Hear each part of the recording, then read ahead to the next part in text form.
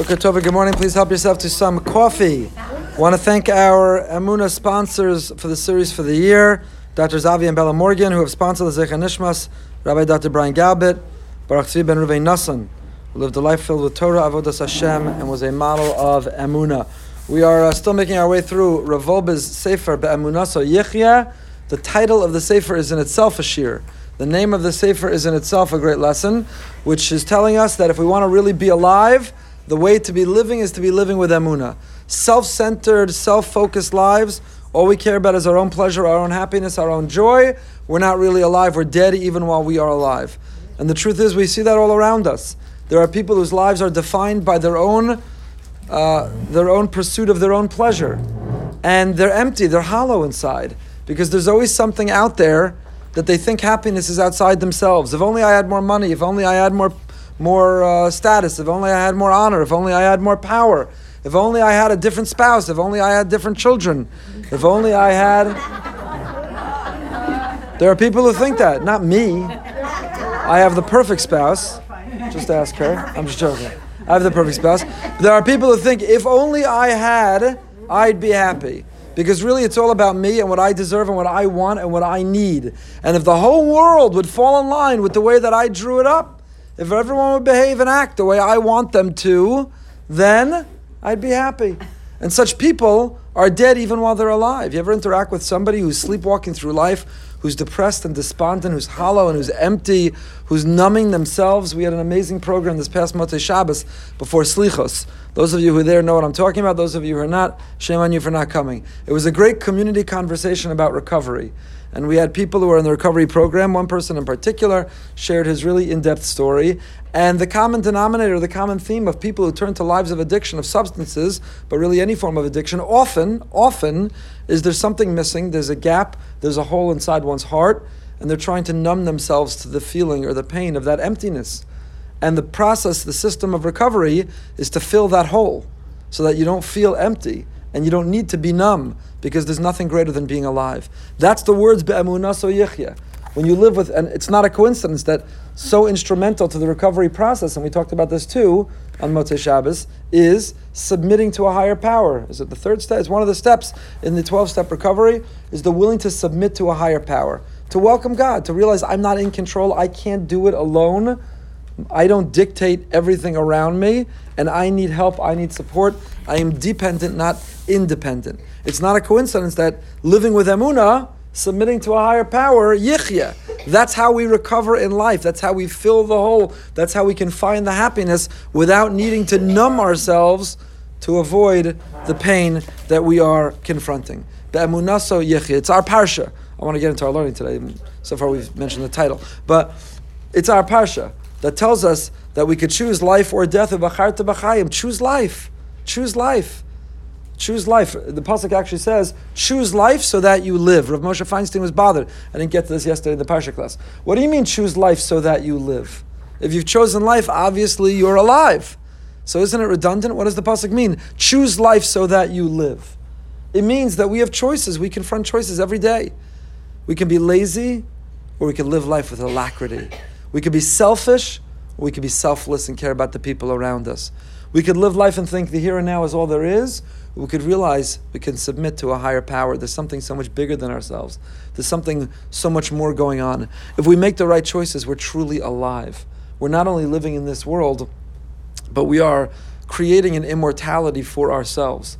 We will live on forever. Be'emunah So Yichya. So we left off last week, and we were talking about the fact that we're made up of 4 elements: fire and water and earth and wind. And each of those 4 elements, if they're out of balance, if they're out of whack, each of the 4 elements, if they're corrupt, expresses itself in these different symptoms that we have. So we've been talking about fire. When the fire is misguided and misdirected, when the fire is burning unfettered and there's nothing controlling it, it expresses itself as arrogance and it comes out as anger and rage. Don't extinguish the fire. The fire in the belly is a good thing. Excuse me. Said Rav Wolbe. To be on fire is to be passionate, to be enthusiastic, to be excited. That's a good thing.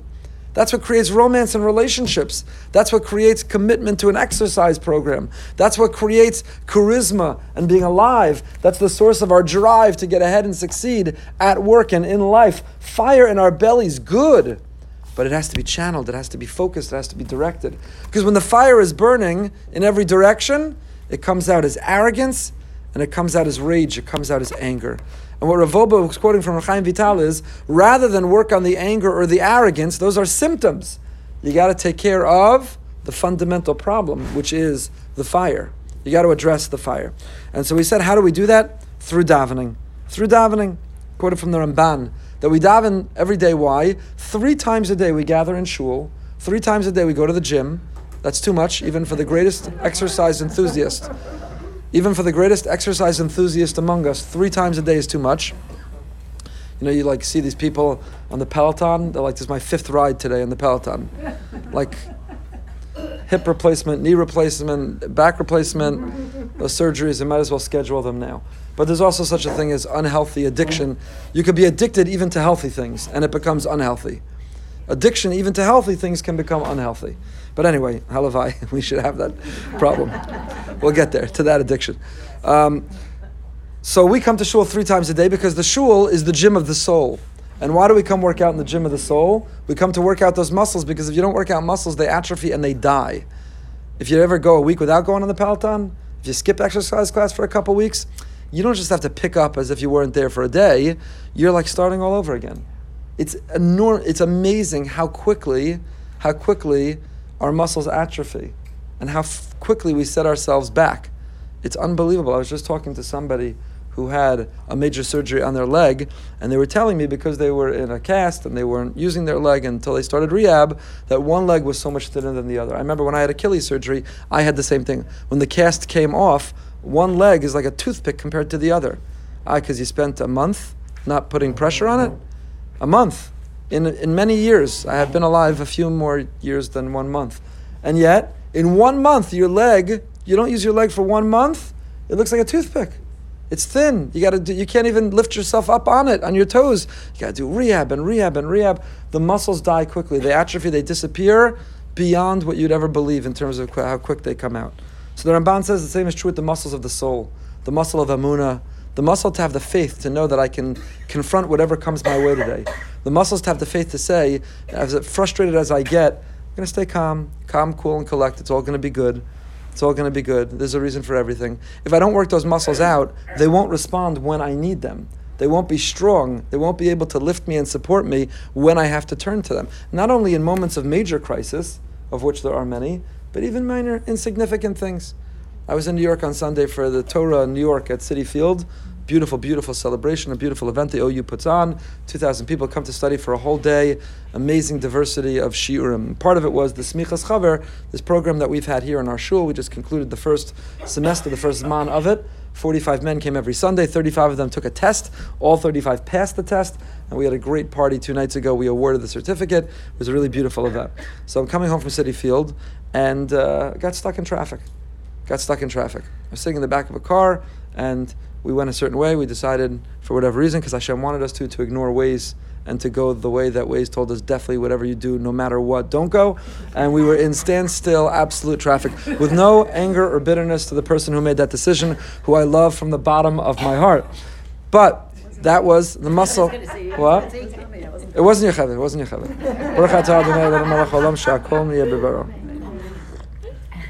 It was not Yocheved. Maybe shares the same DNA, but it was not Yocheved. So I was sitting in the back seat, and again, it's been a long day. The previous night was Slichos, went to bed 3 a.m., got up to get to the flight. Like, I just want to get back. And then, if you don't have that muscle to turn to that says, you know what? It was meant to be that you're in traffic right now, not moving, and the air conditioning's not pumping so well in the back seat. That's meant to be. That's what was meant to be right now. So you could get frustrated at a person who you love. So what are you going to do? You get so little time with them. You're going to ruin that time because you're frustrated because of a split-second, maybe bad decision, which we're all guilty of all the time. So you're confronted with this moment.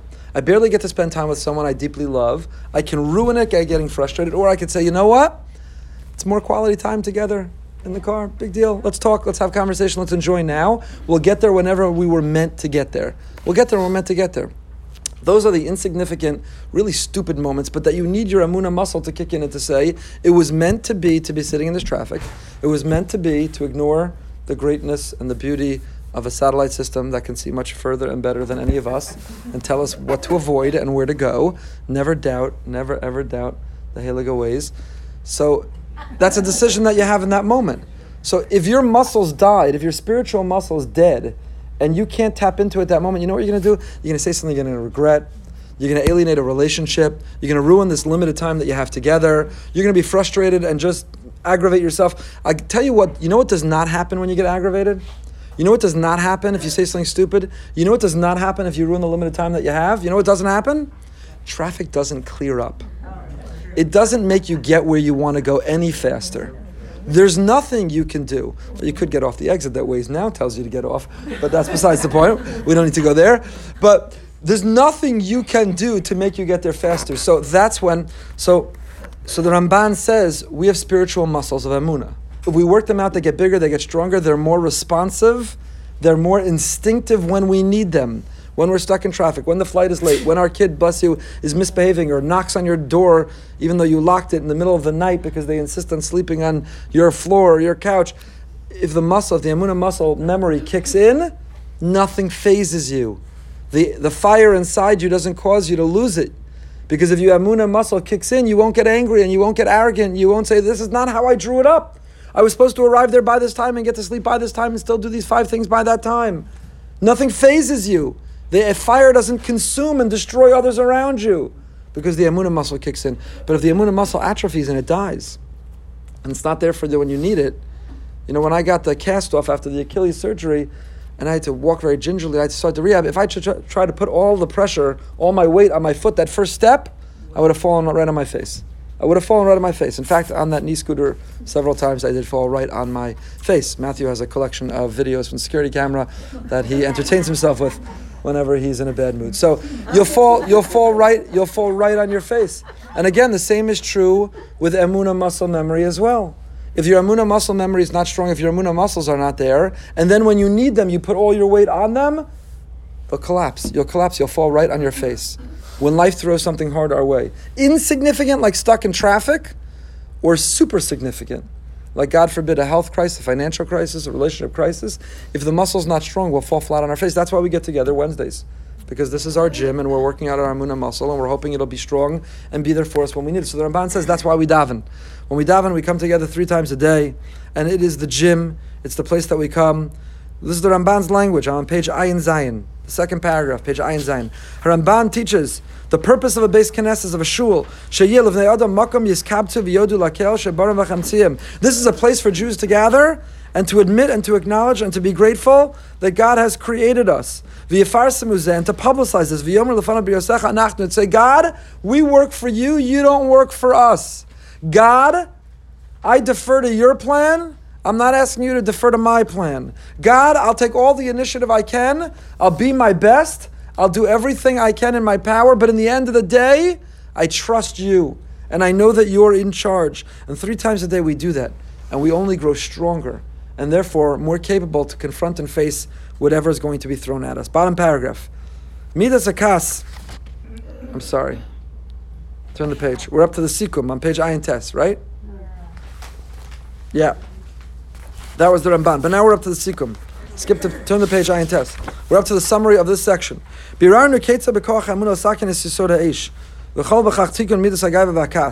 We spoke in here about how we have the power of Emunah to improve the fire inside us. In other words, the whole thing that Revolba, the whole message that Revolba is communicating to us is whatever midos problems we have in our lives, whatever midos, character trait problems we're struggling with, we're impatient, we're greedy, we're jealous and we're envious, we're angry, whatever character flaw that we have, the solution is not to break the character flaw, then we just have 2 bad character flaws. The solution is to not deal with the symptom, to deal with the cause. The cause of anger and arrogance is fire. The antidote to the fire is Emunah. Emunah. When we submit to a higher power, it works for millions of people in recovery, and every one of us should be in recovery from the poor habits, poor decisions, poor thoughts, poor behaviors that we have formed. And we need to enter that recovery program where we realize that we have to submit to a higher power.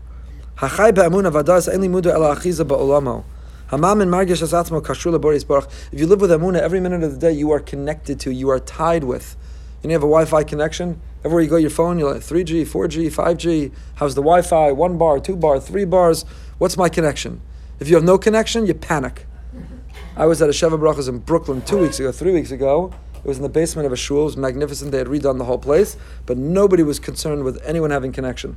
So it was like leaving my kidneys upstairs and going down to the basement. I was like leaving organs upstairs and having to go down to the basement, mostly because I couldn't bear being disconnected from my wife. But, you have this FOMO, what's going on in the world and what's happening around me, and I don't really need, we have this need to be connected. We have a need to be connected. And if we're not connected for a moment, we panic. So HaKadosh Baruch Hu, the Almighty, created a world where everything in the world is a metaphor for how we can connect with Him. Everything in the world that was given to us is a metaphor for how to relate to Him. The Chavetz Chaim was this past week. The Chavetz Chaim said this when the telephone was invented. He talked about it as a metaphor for how to connect with Hashem. Alachas kama v'kama, all the more so, you think about Wi-Fi or broadband or 4G or 5G networks. So that's what he's saying, Rav Wolbe. Hama'amin, a person who has Amunah Margish, feels kashur leBorei Yisbarach. I have 5G. I have a T1, I have the highest level, the fastest connection there can be. If you don't have Amunah, you're walking around with no connection. You're on your own.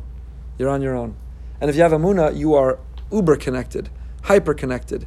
You have the highest and fastest level of connection. And what is the benefit of being connected? Well, when you're connected, you could be in communication. When you're connected, you have the peace of mind to know that if there were an emergency, you could reach somebody. If you're connected, you have access to apps which can enrich your life for the good. If you're connected, there's enormous benefits. And if you're connected to Hashem with Emunah, then you know that everything happening in your life is for a reason. It's for a reason. Nothing is random and nothing is chance. That it's all there for a reason. So what am I going to get angry about? Because I'm stuck in traffic? I'll get home 20 minutes, 30 minutes later than I thought I would. So I have 20, 30 more minutes of quality time. Or I could sit in the back and open my laptop or open a sefer or open or close my eyes and get some sleep. If we, in every moment that we're in, say, how can I transform this for the good? What benefit could I get out of it? Each moment that we're alive is a test. It's a test. Are we going to pass or are we going to fail? Is our muscle Emunah memory going to kick in and we're going to realize it's all for a reason? Why get angry? Why lose myself? Am I going to submit to a higher power? Or am I going to have such bad judgment that I sabotage and I self-destruct and I hurt myself by ruining those moments? We have to understand the depth of midos. Rav Wolbe was the great mashgiach of Yerushalayim. He was a student of the whole Musar movement and he became a transmitter of the Musar movement. And what is the Musar movement? Rav Yisrael Salanter, the great founder of the Musar movement, lived at a time where he said that Torah hafochba v'afochba b'kula ba, everything, bless you, can be found in the Torah. If you sit and you study Torah, whether it's Chumash or Torah Shabbat Peh, the Gemara, everything can be found in it. But you know what happened? Rav Yisrael Salanter looked at his generation and he said, well, everything can be found in it. What are the laws of my ox scores your ox? What are the laws of financial damages? What are the laws of Shabbos and Kashrus? What are the laws? It all can be found in there. But you know what? It wasn't making people better people. It was making us more knowledgeable people. It gave us greater wisdom, but it wasn't making us better. And Rav Yisrael Salanter said, human character traits and qualities, patience and greed and anger and envy and all the character traits, they need to be studied and analyzed like a sugya of Gemara. They are as complicated, they're as difficult, and that's, Ramchal writes this in his introduction to Mesilas Yesharim. I'm paraphrasing, but he basically writes, and I remember this from yeshiva, who were the really righteous people? Who were the good righteous kids who studied Musar and worked on themselves? They were the ones who weren't so smart, they couldn't get ahead in learning. If you're really smart, you excel in learning. Learning. Yocheved and I bemoan this all the time in this current shidduch system, which our community is not as knee-deep in or affected by, but in some communities, that shidduch system, the only measure by which they determine the worth of a boy, at least, is what kind of learner he is. He's such a good learner, he's one of the mitzuyanim. He's such a phenomenal, fantastic learner, this has been said.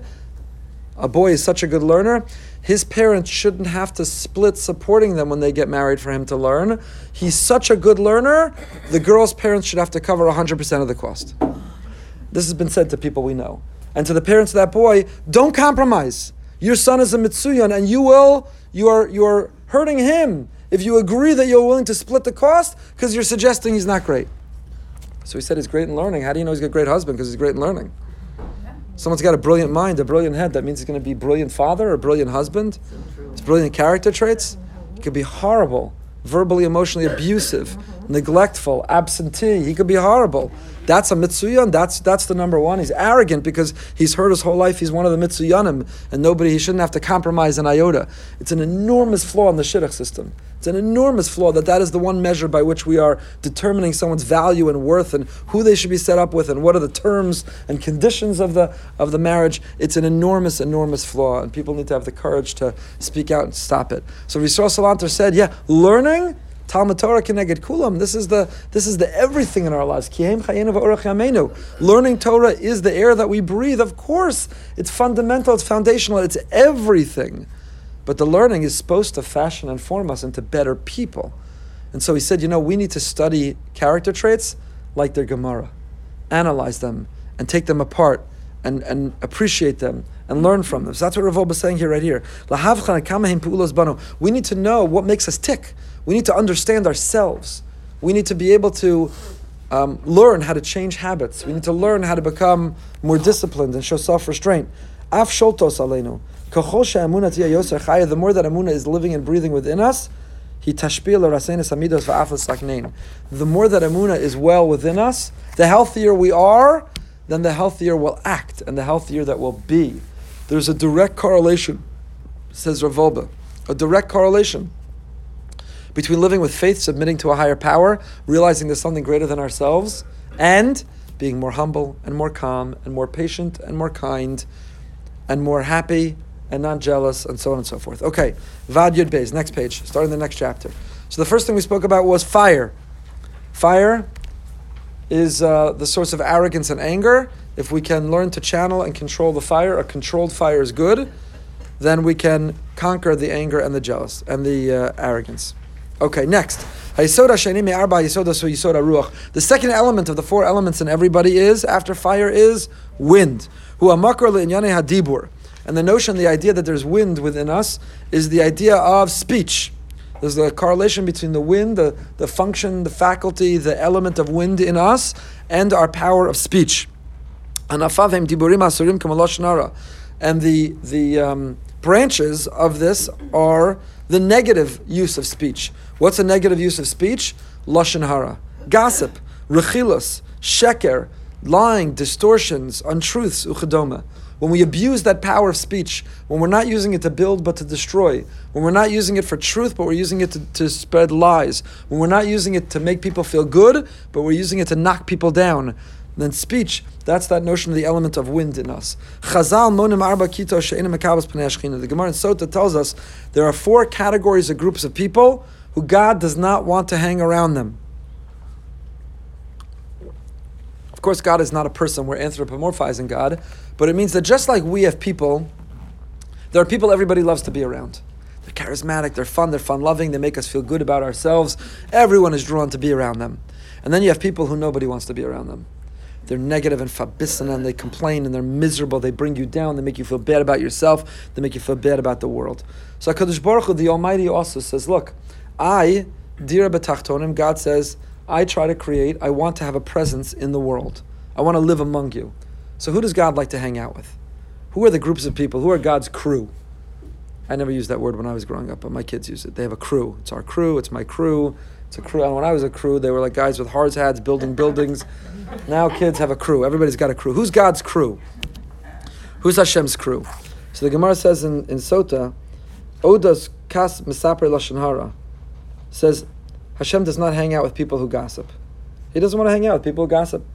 Chazal say call misaper lashon hara ki'ilu kofer be'ikar, because the person who gossips, they're as if a heretic. It's as if they're in denial of God. And I have to tell you, you know why you don't want to hang out around gossipers? I had a friend, and one of the rare few times in my life that I really withdrew from a relationship. Not overtly and not explicitly, and I didn't break up with him. I just consciously spent less time. And I'll tell you why. I realized in almost every interaction I had, he was sharing his judgment, his opinions, his thoughts, and everyone else that we knew and that we had in common. and they weren't usually very positive. And I realized if that's how he's talking to me about them, then the great likelihood is that's how he's talking to them about me. And I'm not interested in that. Because to me, the underlying most important principle in friendship is loyalty. It's loyalty. Be loyal. You got a problem? You got a beef? You got a bone to pick with me? Tell me. I'm not perfect. Just tell me. But family, friendship, it's the difference between an acquaintance. You don't have to be loyal. You should be loyal to everyone. But you don't have to be loyal to an acquaintance. You don't have to be loyal to a stranger. You should be. You don't have to be. But a friend or family, you have to be loyal. And if you're not loyal, what kind of friend, what kind of family member are you? So when you hang out with somebody who all they do is talk about others to you, then you need to know that the likelihood is they're talking about you to others. And then I found out that was the case. It wasn't hard to confirm that. And so I just pulled back because that's just, it doesn't feel good. If there's no loyalty, you don't want to be there. So Hashem says, I don't want to hang out in a group that's gossiping. If you're all talking about sitting in judgment, this one's this, and you got a name for everyone. That guy's a bum, that guy's cheap, this one's this, that one's lazy, that one's... then who wants to be around that? Who wants to be around that? So the Gemara says in Erechim that a person who gossips, kilu kofar be'ikr, it's as if they are a heretic, denial of God. As the pasuk says, Asher amru l'shoneinu nagbiras faseinu yitenok miyadon lanu. Mivar Rabbeinu Yonah. So Rabbeinu Yonah in Shari Tshuva explains this. What does this mean? Al kein nachshav mesaper lashon har kilu kofar be'ikr, fi she'omer belvavo ki sfasav birshuso, umdei she'ein ba meiser. Why is the person who gossips as if they're in denial of God? Why? What connection is there between the two? Can't I be righteous and religious and faithful? Can't I be a holy roller and shuckle and davening and my Shemona Esrei is forever? And then when I'm done, I have some good juicy gossip to share with somebody. Why is it if I share juicy, good, delicious Lashon Hara that I'm considered to be a heretic in denial of God? What's the connection between the two? Anyone have a suggestion? Why is that a form of heresy? What does God have to do with it? Excuse me, God, do you mind? You're interrupting. I'm sharing some good Lashon Hara here. What does God have to do with the Lashon Hara that I speak? I remember there was a guy, when I was a kid, there was a guy in my shul growing up, he used to say to me, Ephraim, I don't repeat Lashon Hara, so listen carefully the first time. That's what he used to say to me. I don't repeat Lashon Hara, so listen carefully the first time. Yes, Pam.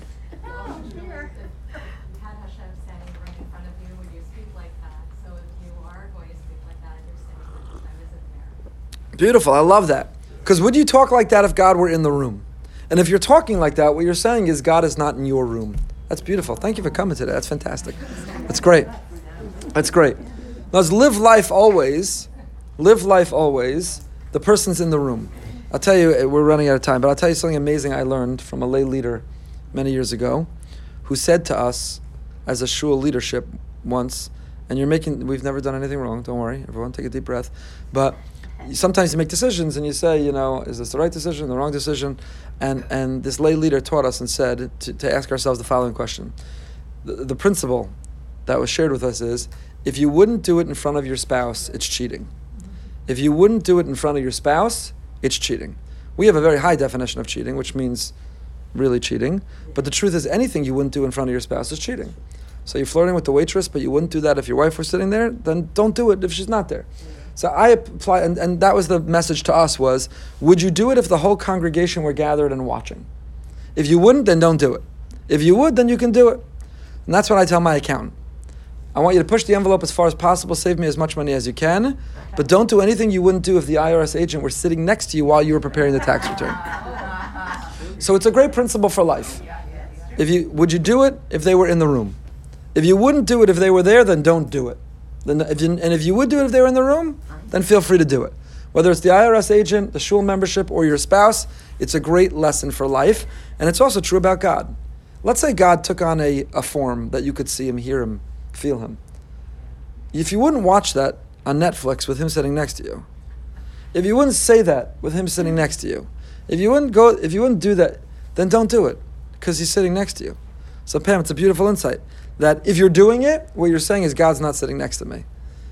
So when you speak Lashon Hara, when you gossip, it's kafar be'ikr, bless you, because you're saying God is not in my room. Beautiful. Any other suggestions? Yes? Hashem is our father. So just like a father and a mother, if he sees his children, talking about one another or fighting, it's not a fighting thing, but talking about one another, it hurts him. tell you, I want you to know, I hesitated about putting this out there as a question, or should I just read what he said? But I'm so happy I did, because these are two beautiful, beautiful insights. So the second suggestion, what's your name? Shirley. The second suggestion is, Shirley suggests, that if we understand that Hashem is our collective father, and we are all his children, it makes us all siblings. So, for a parent, I spoke about this, I think, yesterday in the Parsha class, there's nothing more painful for a parent than to see siblings not getting along. When you see siblings not getting along, siblings gossiping about each other, siblings fighting with each other, attention among siblings, it's very unbearably painful for a parent. So when we gossip about our sibling, our fellow man, fellow human, that's painful for God. That's kafar be'ikr. Beautiful. Two magnificent interpretations. Anyone else? Might as well keep going because we're getting some good stuff here. Yes, Shirley, number 2. Another idea. Yes.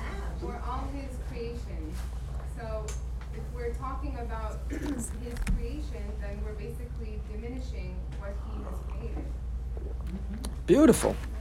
In other words, if I make a piece of art and you gossip about my art, and I hear you gossiped about my art, I'm not going to feel very good.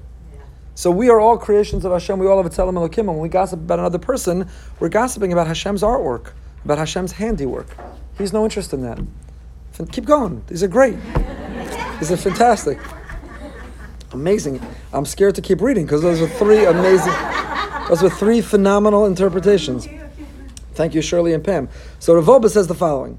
He says, "She'ein b'maisa ki yoshalit al shon v'che'evarim hem levadam einam b'shus lachto b'hem. Aleinu l'schazei be'emuna ad shelo yisha b'olam hashum shetach v'shum prat panoim l'shlitas haborei."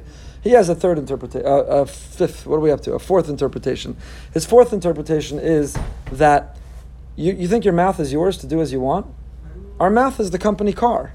You can't drive the company car for private business. You can't use the company car to hurt the company. Kodesh Baruch Hu gave you the power of speech. There are people who have no power of speech. Kodesh Baruch Hu gave us the power of speech. When you abuse that power of speech, you are abusing the company car. You're abusing your expense account. You're abusing your computer or the phone that was given to you by the company. Not only are you abusing it, you're abusing it in a way that's hurting the company, that's going against what the company wants. This is also a pretty good one. Number 4. So therefore, you're a denier of Hashem, you're a heretic in Hashem, it's kafar be'ikr, because it's on loan from God. It's not yours. It's not yours. Don't ever take for granted that we have it. We're not entitled to it. It's not magia lanu. It's not coming to us. It's not coming to us. I've been so grateful all week because we have a dear friend in our community who's had back pains for the last 2 years. Come this way, Mr. Sanders. Who's had back pains for the last 2 years, but this past Shabbos was walking home and got to the lake and stopped. Something tweaked in his back. He literally couldn't move. Was in bed and out of commission. Was in bed and out of commission. I'm sorry. No, it's no problem. It's my pleasure. It's always good to see you. He was in bed and out of commission. He literally could not walk, couldn't raise his arm to schedule the MRI. And yesterday had to go into surgery. And Baruch Hashem, surgery was successful. Mir Hashem, he should have a complete and a speedy, amazing refuah shlema. He's an amazing, special, dear friend. Why am I telling you that? Because I was just, every time I felt bad about something, I'd remember, you know what? I can move. I'm upright. I was thinking about him. He was, another mutual friend described, he's never heard an adult cry in pain like he heard him cry in pain. So you say, I'm not crying in pain, I'm already ahead today. I woke up, my back, I could stand upright, I could walk to the Amunah Shir, I could sit in a chair, I could go on to wherever I'm going next, whatever else I'm facing. My back is working, I don't need to have one of my vertebrae removed, it's not crushing a nerve, I'm good. So whether it's our spine and our back, or whether it's our eyes and our ears, or whether it's our lips and our mouth, these things are on loan from God. They're not part of our permanent collection. And he took one step and he couldn't move. And next thing you know, he's in surgery. So it takes one moment, and whatever it is we're taking for granted, that faculty, it's gone. So while we have it, don't take it for granted and use it for the purpose for which it was given to us. We are stewards over it. We are just custodians or trustees of it. We were given a mouth to be a trustee, to use the power of speech to do good in the world. When we're cynical and sarcastic, and when we lie and distort the truth, and when we gossip and we slander, hurt others, then we're abusing the company car. We're misusing the phone that the company gave us and pays for. That's the fourth interpretation. So what were the 4 interpretations? Why is that if you gossip, that's the power of wind in us. The element of wind misused comes out as gossip. And why is that a heretic? Why are we kofar be'ikr? So we had 4 reasons. Number 1, Pam said, was because Hashem's in the room. You wouldn't do it with Hashem in the room. If you're doing it, Hashem is not in your room. You're in denial of Hashem. Number 2, Shirley said, because you don't speak negatively about your siblings. Nothing hurts apparently speaking negatively about your siblings. Number 3, if you love somebody, you don't rank on their artwork. You don't rank on their poem they wrote. You don't rank on their book or the website they designed. If you love Hashem, then you're not going to gossip about His handiwork, the things He created. And number 4, Revolba, is that these things are on loan to us. We are stewards over them. And if we abuse them and misuse them, then we are violating the trust of the person who gave it to us. We are kafar be'ikar. We are heretics of Hashem. Yes? As I watch people who got very ill and could no longer daven, that really hits you. Power of davening, the ability to daven. Power of your mouth. You talk about the power of speech. Even just the power to be able to daven is not something we should take for granted. Well, also like in the morning, I know some women have said when, thank you God for letting me go to the bathroom and take. So really, He gives us everything every morning. Right, nothing is too small, it's not minutiae, why are we mentioning it? Each of these blessings is to pause and stop and think, wow, my back works. When you're out on your back and your nerves are being pressed on, going to the bathroom is not simple. Everything that happens, none of it should be taken for granted. Right, Zokef Kifufim, that's one of the 15 morning blessings of Birchas HaShachar. God, you help the bent over stand upright. The fact that I'm standing upright, that I have a spine and it holds me up and I'm standing upright and it's not pressing on the nerves right now, that's an unbelievable blessing. So our lives should be filled with great blessings. I think we're on break till after Sukkot because I don't think there's another Wednesday between now and Sukkot. So I want to wish everyone a ksiva chasima tova, a sweet and a happy and a blessed year, a year that's filled with emunah. Next Wednesday, what's next Wednesday? Tzom Gedalia. Do we want to learn on Tzom Gedalia? Okay, see everyone next Wednesday.